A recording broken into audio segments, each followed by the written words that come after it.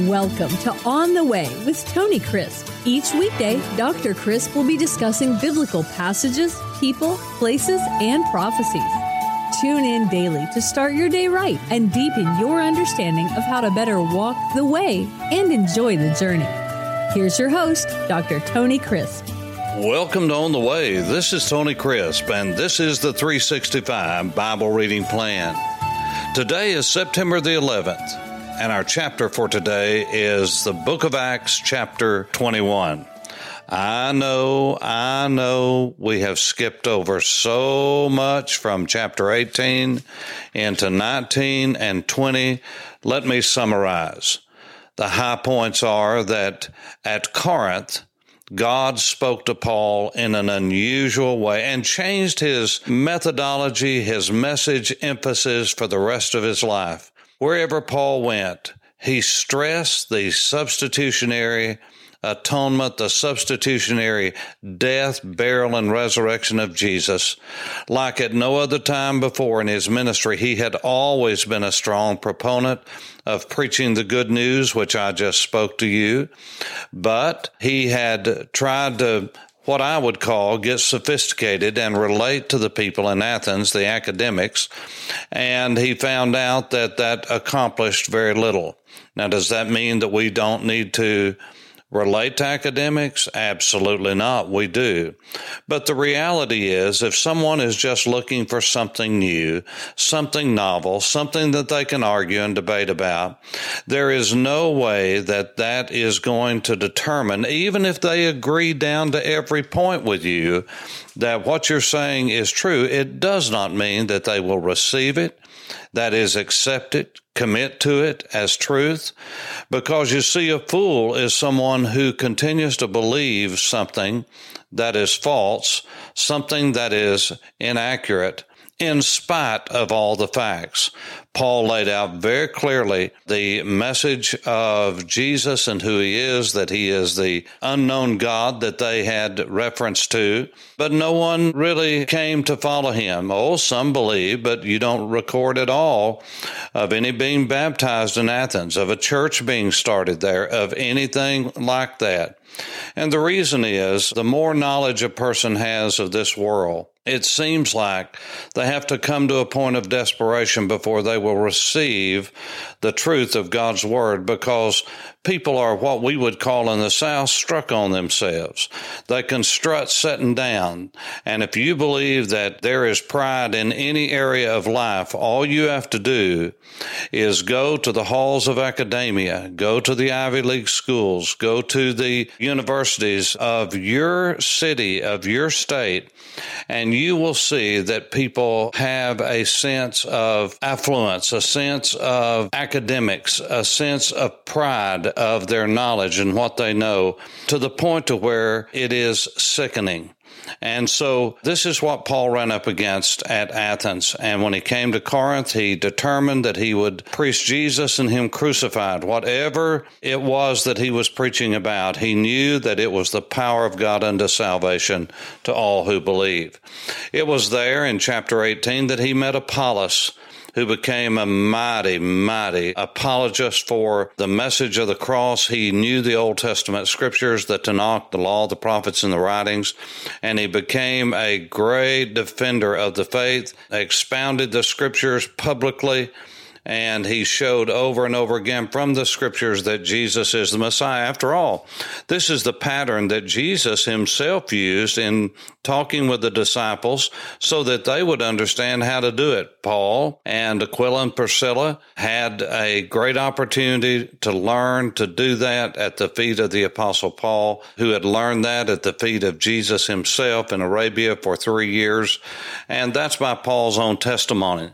At Ephesus, great miracles were done. What a revival, what a renewal, what an evangelistic thrust there was at Ephesus. You can read about it in chapter 19.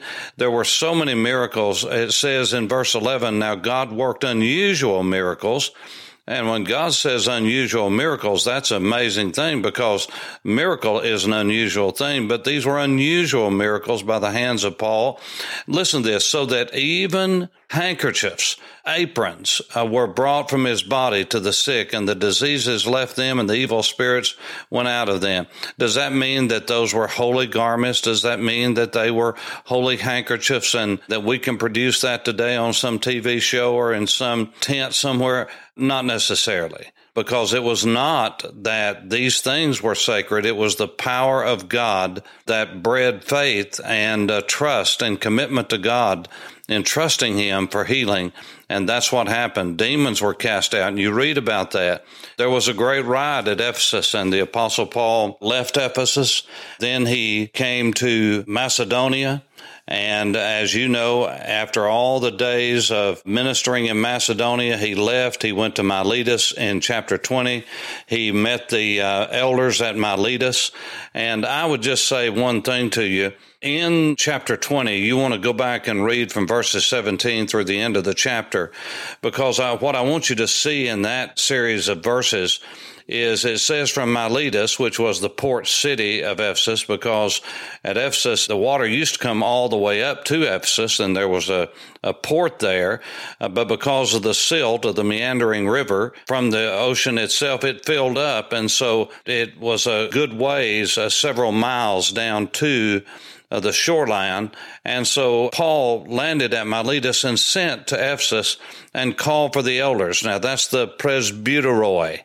Presbyteros is one, presbyteroi, multiple. Elders. The word is the word Presbyterian, where we get our word Presbyterian. It's the word for elder. And the reason the Presbyterians are called the Presbyterians is because elders rule. They don't just lead, they rule in the Presbyterian church. And it's a different kind of thing than what you would see in many evangelical churches, as in elder-led Baptist churches or Calvary Chapel or some other evangelical church, a Bible church. There's different kinds of elder-led, elder rule, but this is the most common word for the position that most call a senior pastor or a pastor. And then in verse 28, it says, therefore take heed to yourselves. He's talking to the elders, and this is the Apostle Paul before he left them.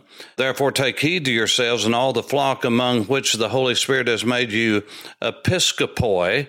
That's where we get our word episkopos. Epi is the preposition which means over or above. And in this case, it's the idea of over, and then the word skopos, which is the word for sight. So oversight or overseeing something, a skopos, what you put on a rifle to look through, to see through, to draw something up.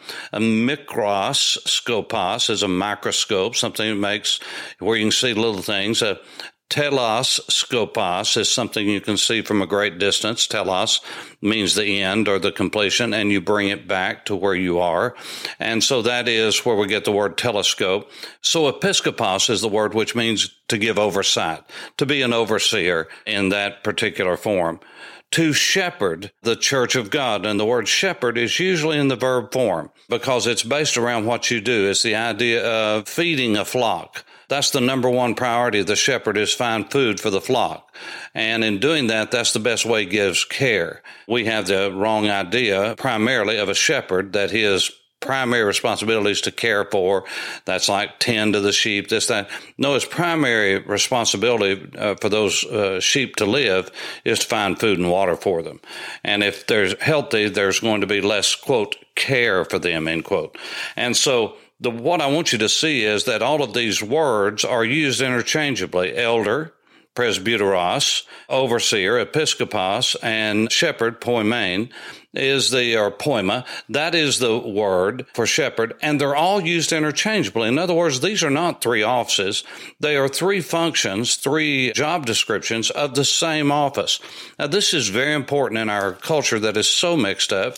And you say, well, I don't think that works. Well, you don't get a vote on it, because you see, God's the one that set this up, and he knows it works. And just because human beings are faulty and people don't follow through with what they should, and there's not the accountability and responsibility and balance and checks that there need to be. And because of the abuse that this has brought, because of sinful men, that doesn't mean you throw out the baby with the bathwater. But I want you to look at that, and you'll see these words are used interchangeably. Now, there's no argument about that. There's really not from a linguistic standpoint, because the words are used interchangeably, period. And then in 21, it says, now it came to pass when Paul had departed from them that they set sail, that is, from Ephesus, from Miletus, where he was. All you have to do is follow the map here, because if you've ever been, as I have, through those Greek islands there, on your way down from Ephesus, I followed this very route, coming right by Kos, down to the island.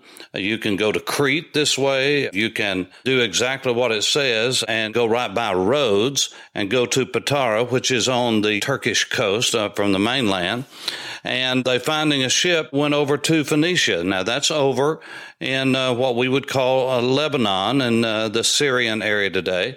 And it says we went aboard and set sail. When we had sighted Cyprus, we passed it on the left. Why? Because they were north of that, and they followed the line between Turkey and Cyprus. I've stood on Cyprus and could see the coastal mainland of Turkey in the distance to the north, over on the Turkish side of Cyprus in modern-day Cyprus. So it is, Paul could see Cyprus on the right. They passed to the left of Cyprus. As you're looking at it straight down, they went that way. And it says they sailed to Syria. They landed in Tyre, for there the ship was to unladen her cargo. And finding disciples, we stayed there 7 days. They stayed a full week there. They needed to rest up from the journey. That was a very difficult journey. They need to get their land legs again. And they told Paul through the Spirit not to go up to Jerusalem. When we, see, notice all these we's, this is Luke talking about all this. When we'd come to the end of the days, we departed, went on our way, and they all accompanied us, all of the people that they'd been staying with their wives, their children, till we got out of the city, and they knelt down on the shore and prayed. And when we had taken our leave from one another, we boarded ship, and they returned home. And when we had finished our voyage from Tyre, they came to Ptolemy, which is what is called Akko today. It is just across the harbor from modern-day Haifa. It is north of Haifa, across the harbor. You can see it. It was really made famous during the days of the Crusaders. But as you can see, the Apostle Paul came there as well. It's been called Acre, A-C-R-E, Akko, as it is today, A-K-K-O. But here it was called Ptolemy. And that was, of course, after one of the generals of Alexander the Great. And so it says we came to Ptolemy. And when we did, we greeted the brethren and stayed with them one day. On the next day, boy, isn't this wonderful, just getting a journal of the journeys of the Apostle Paul. On the next day, we, who were Paul's companions, that is, Luke and all the rest of them, departed and came to Caesarea.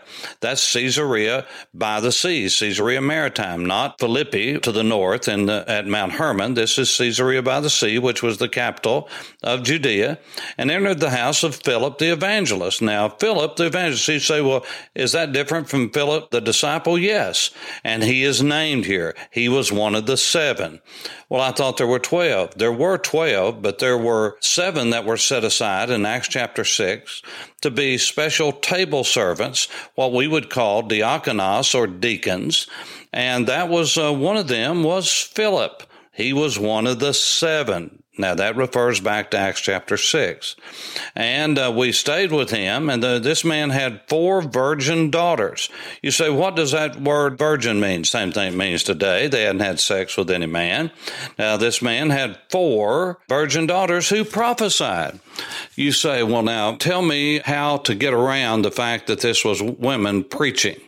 Because that's what the word prophecy means here, if that's what it means in other places, like in Ephesus, when Apollos preached to the people, and after they became followers of Jesus, they had been followers of John the Baptist, and just like with other instances, they were filled with the Holy Spirit after they were baptized, and they began to speak with other tongues and prophesy. That meant they were preaching. You say, well, what were these women, these virgins, doing? preaching. You say, well, I don't believe in that. Again, this doesn't matter what you believe or what I believe. God says these women were preaching. Now, it doesn't say they were pastoring. It doesn't say they were waxing eloquent in a local church, but they were preaching. They were preaching, proclaiming the Word of God. The Word is the same word for preaching that I do each Sunday morning, each Sunday night, each Wednesday night, throughout the week, every day. That's what I'm doing right now. I'm preaching to an audience that right now covers 61 nations, 2,200 cities worldwide that are listening to this podcast or have listened to it at some point or are presently listening to it. I'm preaching, I'm teaching, whatever you want to call it. I'm proclaiming the truths of God's Word. This is what the women were doing.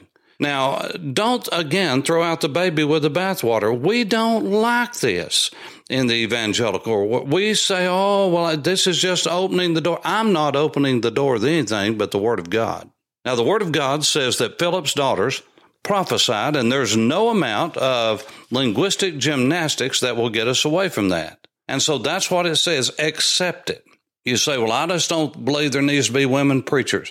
Well, take it up with the Lord, because I want to tell you, this doesn't get into all the stuff about the local assembly and this, that, and other, but I can tell you these women were preaching. Whether you like it, I like it, doesn't matter.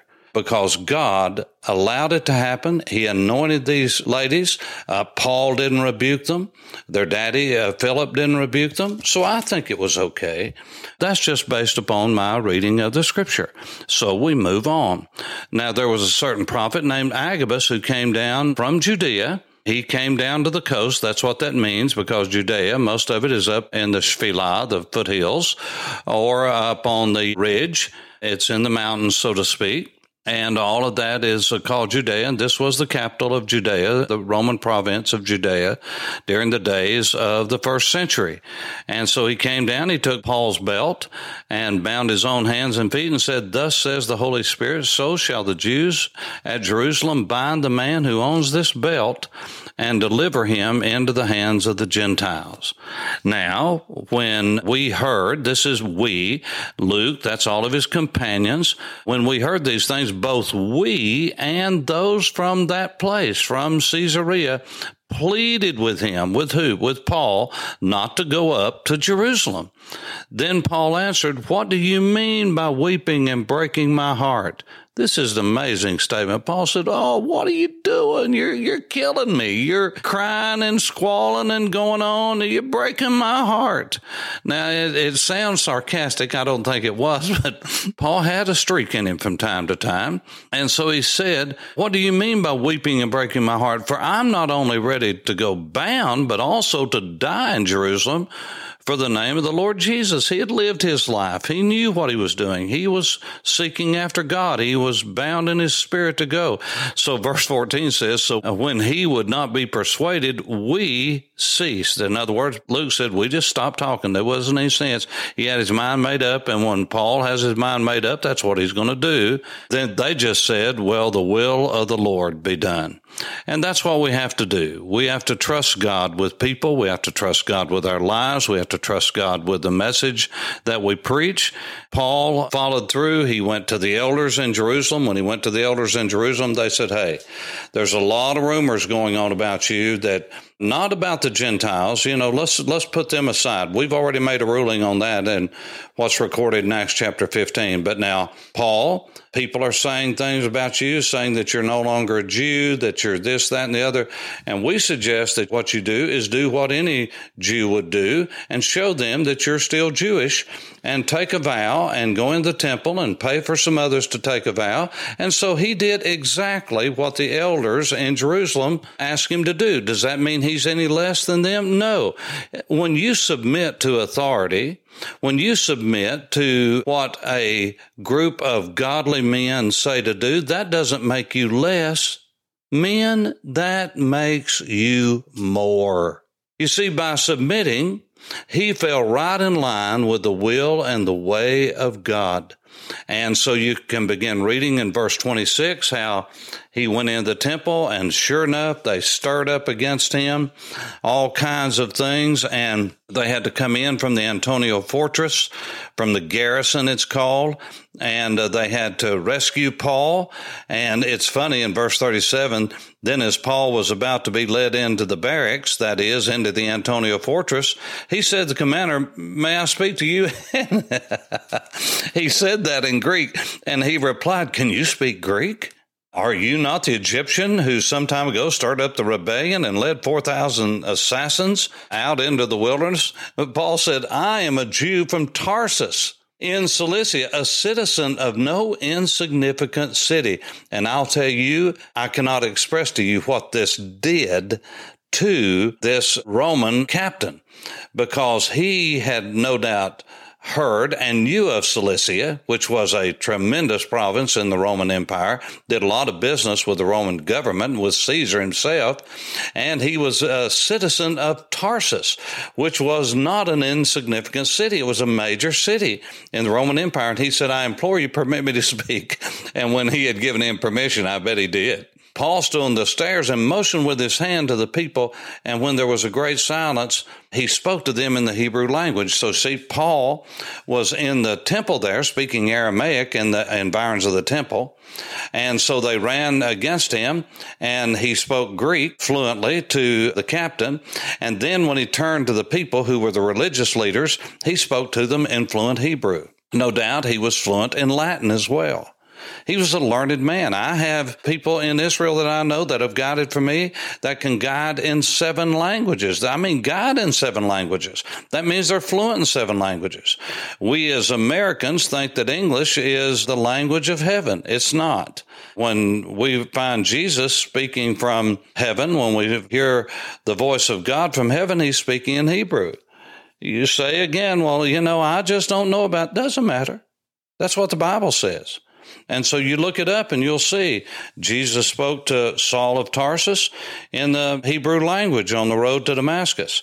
So I see, oh my goodness, my time is way past 20 minutes. I am going too long. May the Lord bless you as you read through this. When we get into the next chapter, chapter 22, we're going to look at Paul and his defense, how he strategically divided the Sanhedrin. So I pray this has been a blessing to you as you walk on the way. This is Tony Crisp. Thanks for listening to On the Way with Tony Crisp. Tune in every weekday for information on biblical passages, people, places, and prophecies. Fridays are for your questions. Email your questions to questions@tonycrisp.org. Then just listen for your question to be answered on Friday's podcast.